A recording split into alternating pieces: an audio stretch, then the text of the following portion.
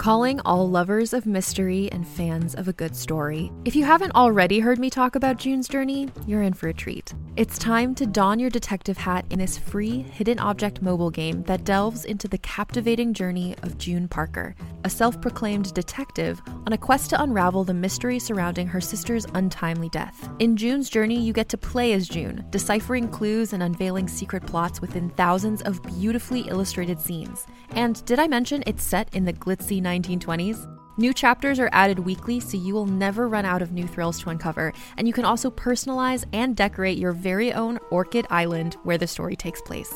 How sharp are your detective skills? Find out when you download June's Journey on your Android or iOS device, or play online via Facebook Games. Your detective journey awaits.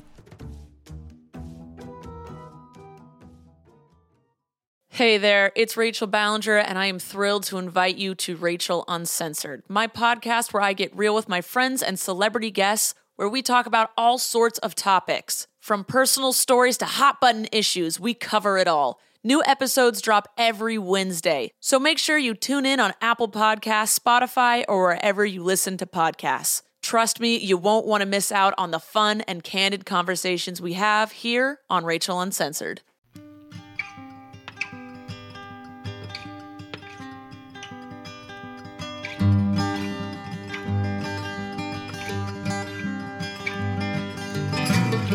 Hello and welcome to the Drabblecast, episode 106. The Drabblecast is a weekly flash fiction podcast magazine that brings strange stories by strange authors to strange listeners, such as yourself. I'm your host, Norm Sherman. Well, we got a weird one for you folks this week. Hopefully people know by now to brace themselves when we team up with Frank Key. First, though, a Drabble story. Drabbles are stories exactly 100 words, short and sweet. The Gary Coleman of literature forms. Send yours to drabblecast@yahoo.com. This week's story is by David Steele from Yorkshire, England, and it's called Deep in Fleming. David is an avid writer who is currently busy writing his first children's book.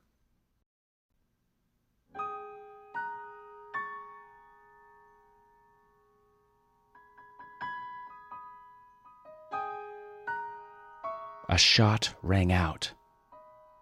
If ever there was a promising start to a book, it was that.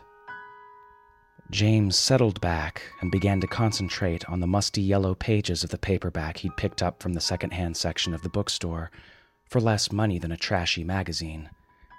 A spy thriller, complete with deadly spies and dazzling women. It was the perfect distraction, something to occupy him during the long wait. As he read on, his client headed home, oblivious to the fact that James was already there, in the house, waiting for him with a loaded pistol.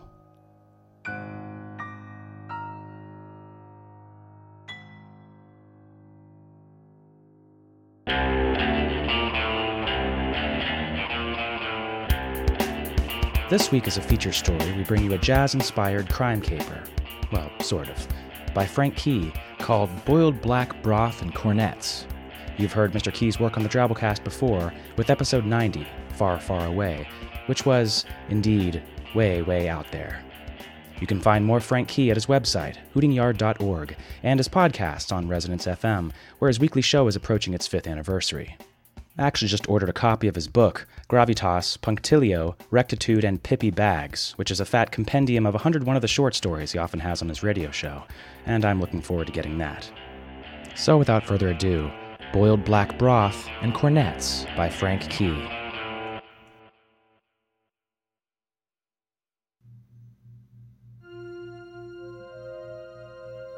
I paid a visit to my friend, Becky Biederbix, in her fortress in the mountains. We had known each other since childhood, growing up on a post-war housing estate, a workaday world of compactness and convention.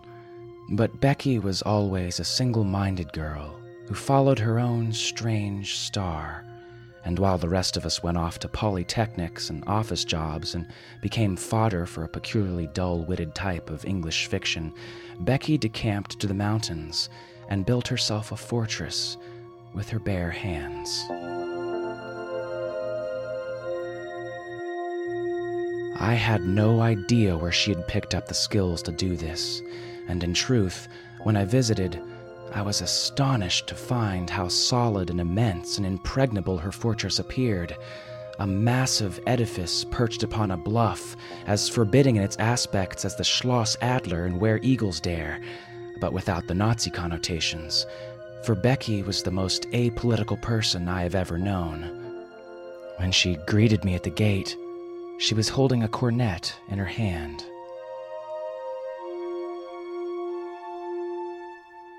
"Hello, Dennis," she said, planting a peck on my cheek.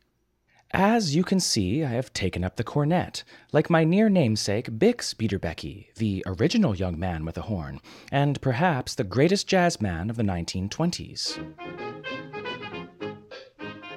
From fortress building to cornet playing, you never cease to amaze me, Becky," I replied, dumping my weekend luggage in a corner of the grim, brickish vestibule.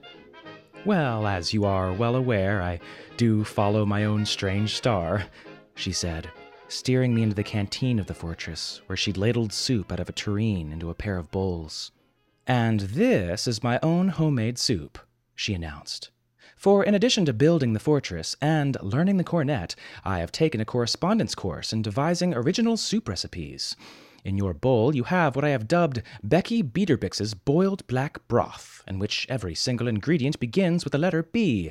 As you can see, it is a black soup, of a black so black that if you stare at it, instead of spooning it into your mouth, you will become entranced, pretty much like a voodoo zombie person, and you will be entirely within my power." Then I shall shut my eyes while I drain the bowl, Becky," I said. "Yes, I was about to recommend you do just that, Dennis," she replied. The soup proved to be bland and without even a hint of taste, but it warmed my innards and stopped the gurgling in my belly. "Now that your belly has stopped gurgling, Dennis, I shall take you to see my workshop," said Becky, and I followed her into the bowels of the fortress, to a room with 1,000 padlocks and reinforced walls and sputtering candles. I half expected to see a gibbering hunchback named Mungo, but it seemed Becky worked without assistance. "Well now," I said, "you have many towering piles of telephone directories from all around the world, much thumbed through and dog-eared, as if you've been poring over them with terrific diligence, Becky." "That I have, Dennis," she replied. "It is a drudgery, to be sure, but necessary to the success of my project." Of course, I asked her what the project was, and her reply shocked me to the marrow. For all that her star was a strange one, it had never occurred to me that Becky was capable of the abduction and incarceration in dungeons beneath her fortress of 8 completely innocent souls.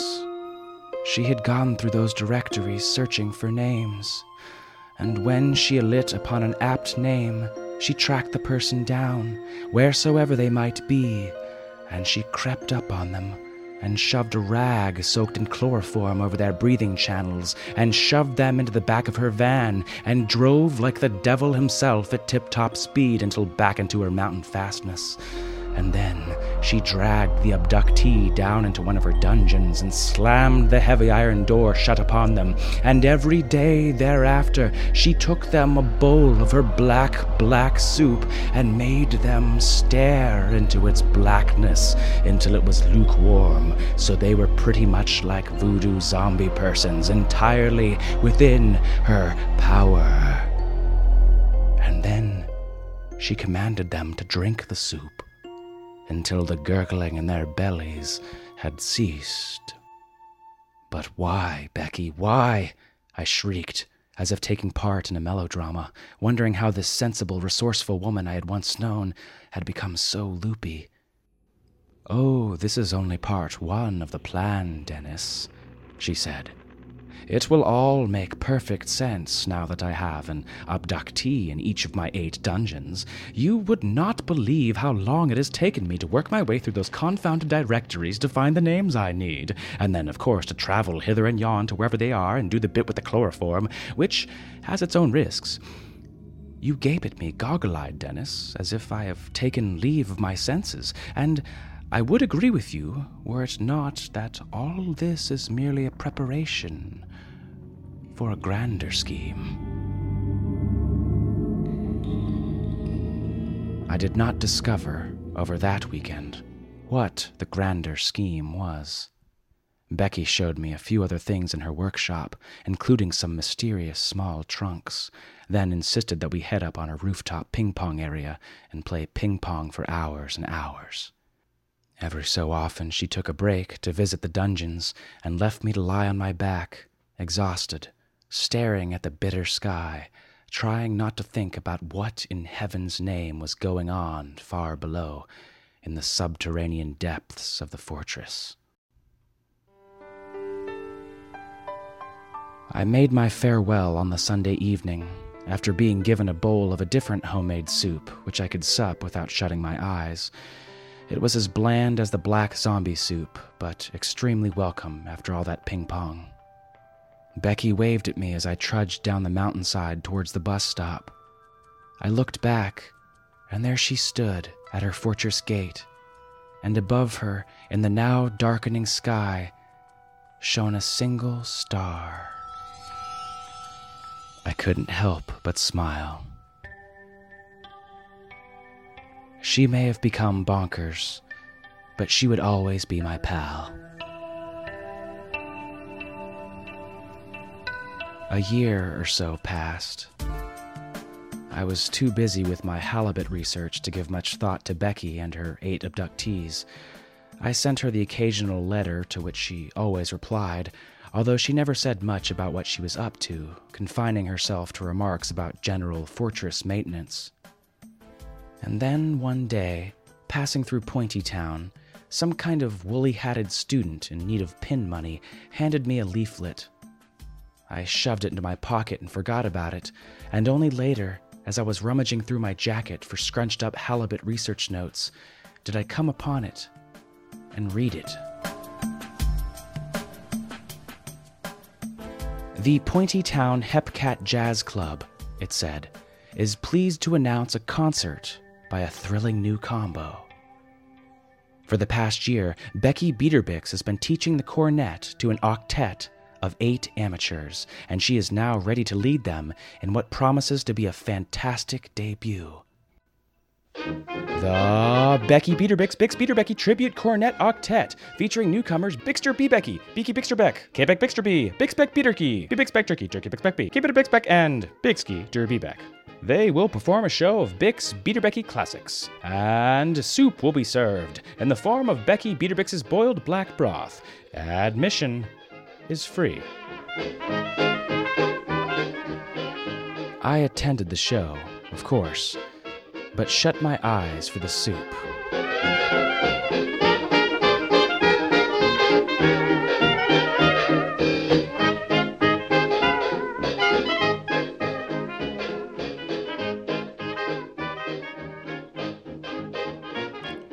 Well, that was our story. Hope you enjoyed it. In case you're wondering why this episode is late this week, it's because of that Bixter B. Becky, Beaky Bixter Beck, K. Beck Bixter B, Bix Beck B. Durkey, B. Bix Beck Durkey, Durkey Bix Beck B, K. Beater Bix Beck, and Bix Skeeter B. Bick line. Whew, I was up at 4 a.m. doing that one. So let's do some story feedback. A couple weeks ago, we ran a story called The Last Dog by Mike Resnick as episode 102. This story was very well received and got everyone in our discussion forums all sappy. Logistic Vantrashell of Lob said, "I'm going to be frank here and say that this story was the first piece of audio fiction that has ever brought tears to my eyes, and the first piece of any kind of fiction since I was 7. I'm really not an emotional guy, but the ending really touched me. My only minor criticism was that the piece didn't really need an alien. It would have been just as touching and more realistic if the man had died of a disease or something. Plus, the audience would have been left wondering what caused the disaster. Others agreed that the alien was unnecessary, and others got all sentimental on us. Amory Lowe said, "I've read and listened to a lot of Resnick stories. I know his penchant for his stories causing his listeners to cry. I've never cried during a Resnick story. I haven't cried since my grandmother died many years ago. This story, however, has brought me the closest to doing that in many years." There were a few who didn't see what all the fuss was about, like Poppy Dragon, who said, "Much as I hate to say it about a Resnick story, for me this was meh. The cliches came a bit thick and fast, and it all ended up feeling really contrived." We like hearing from listeners. Join our discussion forums off our main page and let us know what you think. Well, hey, my belly's gurgling and I must attend to my halibut, so that's all for this week. The Drabblecast uses a Creative Commons Attribution Non-Commercial No Derivatives license, which means you can't change it or sell it, but you can entrance entire directories of people with it for free. If you like what we do and you can find it in your heart to donate to us, follow your strange star over to the donate buttons on our website, where you can either make a one-time donation or subscribe for a measly $5 a month. It's not a whole lot, but if enough people do it, it goes a long way. We'll see you next week. Our staff is made up of co-editors Kendall Marchman, Luke Coddington, Mungo the Hunchback, and yours truly, Norm Sherman, reminding you to keep your eyes on the soup. The evening saunters to closing. The waitress turns chairs upside down. Piano player picks up his tip jar and drink, and the bartender shouts last round. An hour ago this place was... Contained herein are the heresies of Radolf Burntwine, erstwhile monk turned traveling medical investigator. Join me as I uncover the blasphemous truth of a plague-ridden world, that ours is not a loving God, and we are not its favored children. The Heresies of Radolf Burntwine, coming January 2nd, wherever podcasts are available.